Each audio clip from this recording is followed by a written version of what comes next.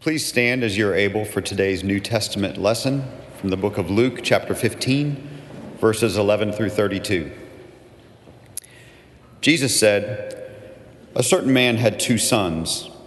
The younger son said to his father, 'Father, give me my share of the inheritance.' Then the father divided his estate between them.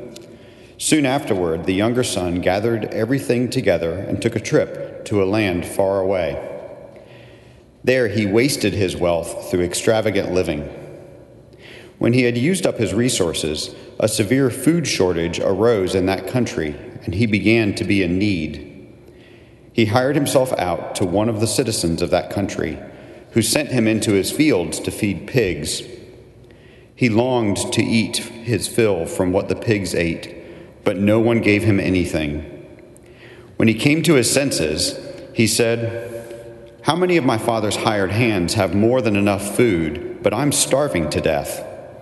I will get up and go to my father and say to him, Father, I have sinned against heaven and against you. I no longer deserve to be called your son. Take me on as one of your hired hands.' So he got up and went to his father. While he was still a long way off, his father saw him and was moved with compassion. His father ran to him, hugged him, and kissed him. Then his son said, 'Father, I have sinned against heaven and against you. I no longer deserve to be called your son.' But the father said to his servants, 'Quickly, bring out the best robe and put it on him. Put a ring on his finger and sandals on his feet. Fetch the fattened calf and slaughter it. We must celebrate with feasting, because this son of mine was dead and has come back to life. He was lost and is found.' And they began to celebrate. Now his older son was in the field. Coming in from the field, he approached the house and heard music and dancing. He called one of the servants and asked what was going on. The servant replied, 'Your brother has arrived, and your father has slaughtered the fattened calf because he received his son back safe and sound.' Then the older son was furious and didn't want to enter in. But his father came out and begged him. He answered his father, 'Look, I've served you all these years, and I have never disobeyed your instruction. Yet you've never given me as much as a young goat so I could celebrate with my friends. But when this son of yours returned after gobbling up your estate on prostitutes, you slaughtered the fattened calf for him.' Then his father said, 'Son, you are always with me, and everything I have is yours. But we had to celebrate and be glad because this brother of yours was dead and is alive. He was lost and is found.'" This is the word of God for the people of God.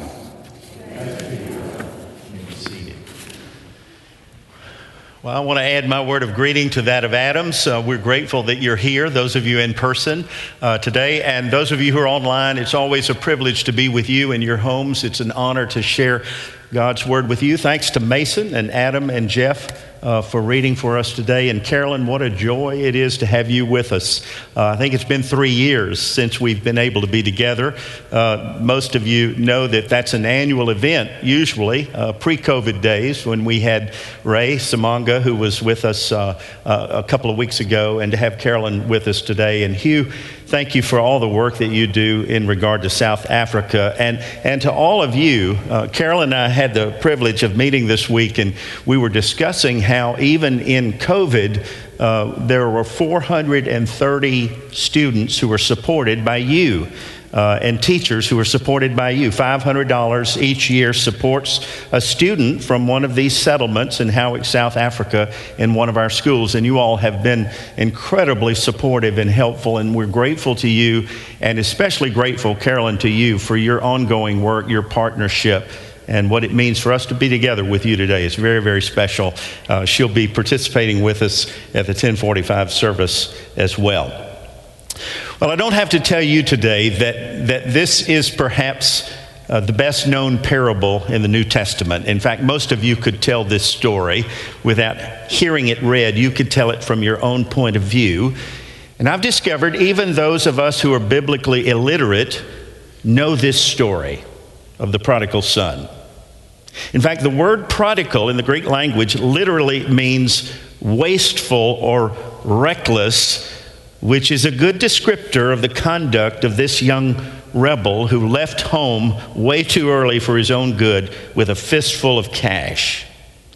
What you may not know is it's one of three parables that Jesus tells in Luke chapter 15. There's the lost sheep, there's the lost coin, and there's the lost son.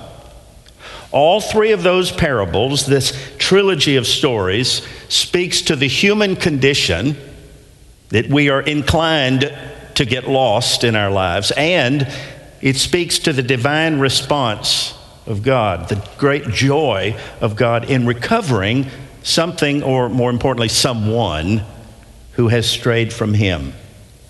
I remember as a boy, we used to play hide and seek. Did you all play that when you were growing up, hide and seek?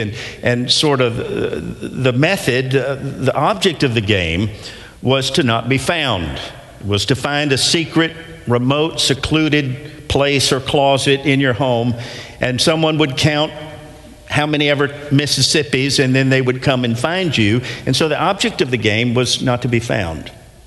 But the same thing would happen over and over again to us, that if too much time elapsed and nobody discovered you, what would you do? Clear your throat, you'd stomp your foot, or you'd make a little noise, because the truth is, nobody ever really wants to win that game. I've discovered that everybody, sooner or later, really wants to be found. The first two stories in Luke 15 tell of a shepherd searching for a lost lamb and a woman who is seeking a misplaced coin. It's interesting if you look at Matthew's parallel of the lost sheep. The parallel in Matthew says that the shepherd searches high and low for the lost lamb, and if he finds it, puts it on his shoulders and takes it home. But Luke's version is a little bit different. There is no if in Luke's version. Luke says a shepherd loses one of 99 and seeks and searches until he finds the lost lamb. That's a little different from if. How long is until? It's infinite. It's endless. It's exhaustive.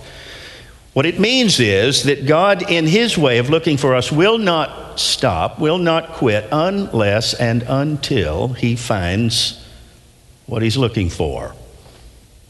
Many of you know we just returned, a group of us just returned from Israel. We worked our way from Tel Aviv up north to Galilee, up to the Golan Heights, and then all the way down to the desert, to Masada, to Qumran and the Dead Sea.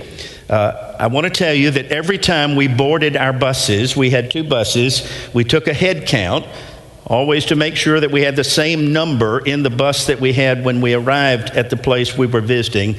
And I'm thrilled to tell you that we brought back to Nashville the same number that we took. If we hadn't, we wouldn't have come home.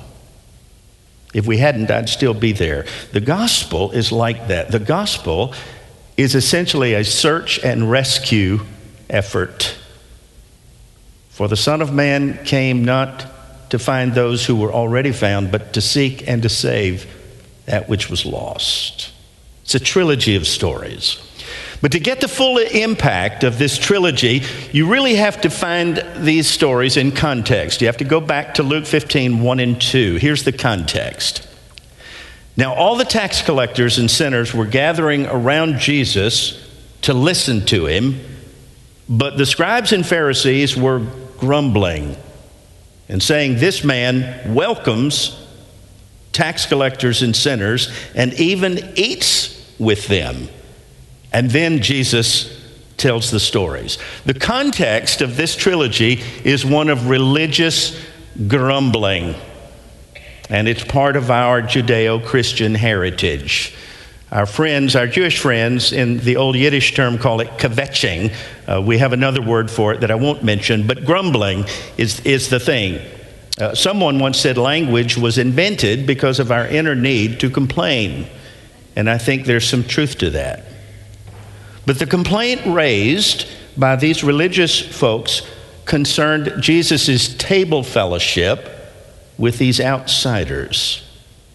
What you may not know is that in ancient days, table fellowship was a sign of acceptance. It was a sign of friendship. You only ate with people in your own tribe, your friends. And it's one thing to tolerate the dregs of society. It's another thing to accept them. And so to eat with such characters struck the scribes and Pharisees as rather unkosher and perhaps made Jesus, the rabbi, unclean. Now, you may also recall that the most common critique of Jesus by his opponents was this: he is a glutton and a drunkard, a friend to sinners and tax collectors. Now, what I want to say to you is, I don't think the Pharisees were wrong about these characters. They were sinners, but I think the Pharisees were wrong when they assumed that they themselves were without sin. It reminds me of another parable that Jesus told 3 chapters after what Jeff read for us in Luke 18, a story of 2 men who went to temple one day in Jerusalem for a little prayer meeting, a Pharisee and a tax man. And the way Jesus tells the story, the Pharisee, listen to this, stood, postured himself, and prayed thus to himself: Lord, I just want to thank you that I'm not like other people. I'm not a thug, I'm not a crook, I'm not an adulterer, or heaven forbid, I'm not like this tax man, for I fast twice a week and I tithe of everything that I get. Meanwhile, Jesus says, the tax collector is slumping in the shadows, tears in his eyes, face in his hands, not daring to look up, and says, Lord, have mercy on me, a sinner. And Jesus said, after telling the story, can you guess which one of these 2 went home right with God? It was the tax collector. And according to Eugene Peterson's translation, the Message, Jesus PS'd, gave a postscript by saying this: if you walk around with your nose up in the air, you're going to wind up flat on your face. But if you're content to simply be yourself, you will become more than yourself. The point of all of those parables is the same. It has to do with the deep sense of joy that God has when a sinner repents, when a person acknowledges my own wrongdoing. But God takes no joy in those who are unaware of our need to repent. In fact, I think you can make a case in the Scripture that self-righteousness is the premier enemy of the gospel, because my own self-righteousness not only distances me from God, but it separates us from each other and from others who desperately need God. And so Luke includes this trilogy as a defense of Jesus' mission.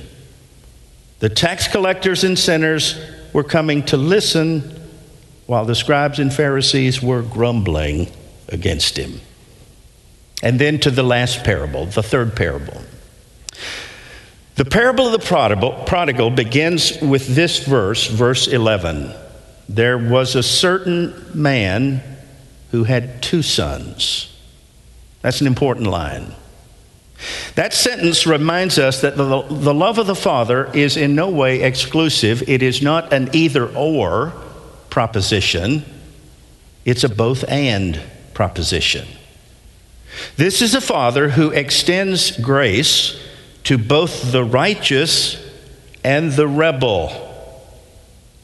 I think that line is also kind of an echo of the reality of sibling rivalry that is inherent in the biblical story and in our own stories, and it starts early.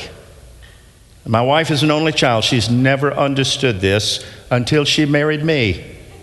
I have an older sister, a younger brother. It starts early, sibling rivalry. But in this case, God wants us to know, the Scripture wants us to know, that this is a father who loves 2 sons, who reaches out to 2 sons, Cain and Abel, Isaac and Ishmael, Jacob and Esau, even Mary and Martha, though they're often at odds, even to the point of division and hostility and sometimes violence, God's grace is not an either-or grace. It's a both-and grace, to righteous and to rebel. Now, in the case of this parable, these two boys couldn't be more opposite from each other. The younger boy comes to his dad with what I think is a bizarre request. He says to him, I want you to give me my share of the inheritance now. Now, in other words, what he's saying is, Dad, I want what's coming to me when you die, even before you ever get sick. In effect, what this young man is saying is, Dad, you're worth more to me dead than alive. And when you see that, you realize that this boy treasures property more than relationship. What he's actually doing in this request is he's severing his relationship to his family. Now, this is the Revised Chapel version. The scripture doesn't say it, but I think he's a baby boomer, born out of season. His favorite words are me, mine, and now. He has little patience. He has no sense of delayed gratification. He's entitled to get what he wants. And the amazing thing is the father acquiesces. He gives it to him. Now, according to the Jewish law in the first century, the older boy, the older son, gets 2/3 of the inheritance. He gets twice what the younger gets. The younger gets 1/3, but he can't wait. And so he takes his share, he cashes out, he liquidates the property, and listen to this, and he flees to the far country. What does that mean? That phrase, the far country, is figurative language which simply means Gentile territory. In other words, this young man is going to a place where nobody knows his name, where nobody knows his father, where nobody knows his faith, where nobody knows his family. He can be in a far country, whoever he wants to be, no expectations, no demands, no responsibilities. We might call it today college. But whatever the case, he lives high on the hog for a time, at least until daddy's money runs out. And he winds up living, get this, he winds up living in a pig pen, which is about as low as a Jewish boy can go, and there's a famine. This is a perfect storm. There's a food shortage, inflation is up, Dow is down, gas is $4 a gallon, and the pigs are better off than the boy. And he hits rock bottom. In a pigsty, he comes to his senses. I love that phrase. He comes to his senses. In other words, he sees where he is. He understands what he's become. He smells, he sees, he hears the sounds, and he remembers his father. When he remembers his dad, one translation says he came back to himself. I love that phrase. The longest trip you'll ever make is to come back to yourself. And suddenly, in the blend of hunger and poverty and memory, he decides to come home. He comes back in repentance. He comes back with head in his hands, rehearsing his pitiful confession, hoping to be his father's butler when he gets home. And the father, who's been watching and waiting ever since the boy left, runs out to meet him. He interrupts his speech. He brings out the robe, the ring, the sandals, the new shoes. He even calls the butcher to come and take care of Spotty. And they have a party. And the whole neighborhood shows up. Well, not everybody shows up. The elder brother, remember the sibling rivalry, is a no-show. When he hears the music and the dancing, he's coming in from the fields. There is grumbling. Remember the context? The elder brother, scribes, Pharisees, grumbling. And when the elder brother catches wind of what's happening and smells the grill, he is absolutely livid. and he sends his regrets. He's not coming. Now here's the best verse in the whole parable, verse 28. When the father sees that the elder brother is now distancing himself from the celebration, watch this, his father comes out to him too.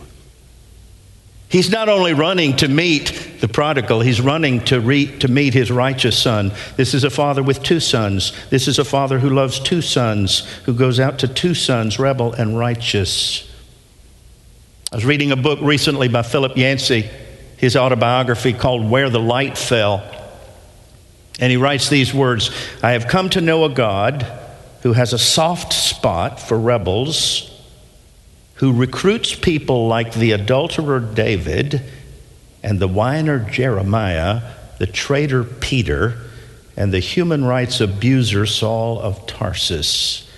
I have come to discover a God whose Son makes prodigals the heroes of his story and the trophies of his ministry. But the acceptance of the rebel doesn't mean the rejection of the righteous. The father begs the elder son to come to the party. But the boy's bitterness, the boy's resentment comes out. Listen to what he says. All these years, Dad, I've been slaving for you. I've never disobeyed a command. Yet you have never even given me a young goat to celebrate with my friends. But when this son of yours, notice he won't even claim his brother. When this son of yours, who has devoured your property with prostitutes, returns, you kill the fattened calf. And watch what the father does. The father doesn't shame. He doesn't coerce the boy. He reminds him of their relationship. The truth of the matter is, both sons were more interested in their own rights than they were their relationship with their father. And the father reminds the elder boy of the relationship. He says, son, my son, you are always with me. And everything I have is yours, but we had to celebrate, watch this, because this brother of yours, he's reminding him of the relationship, this brother of yours was dead and is alive again. He was gone and has now been found. This is a father who lives to reconcile. This is a father whose primary existence is to restore relationships in the family, and he always errs on the side of grace. Righteousness doesn't mean always being right. It means showing love, compassion, and understanding no matter what you think is right. In conclusion, I kind of need to say a word on behalf of the elder brother. I think he gets some pretty bad press. And I say this because I am the elder brother in my own family. I'm an elder brother. And I've discovered, maybe you have too, that sometimes grace looks a little too permissive for my taste. In other words, my brother got away with things that I never got away with. And so for this elder brother to attend his brother's homecoming party seems to condone his younger brother's behavior.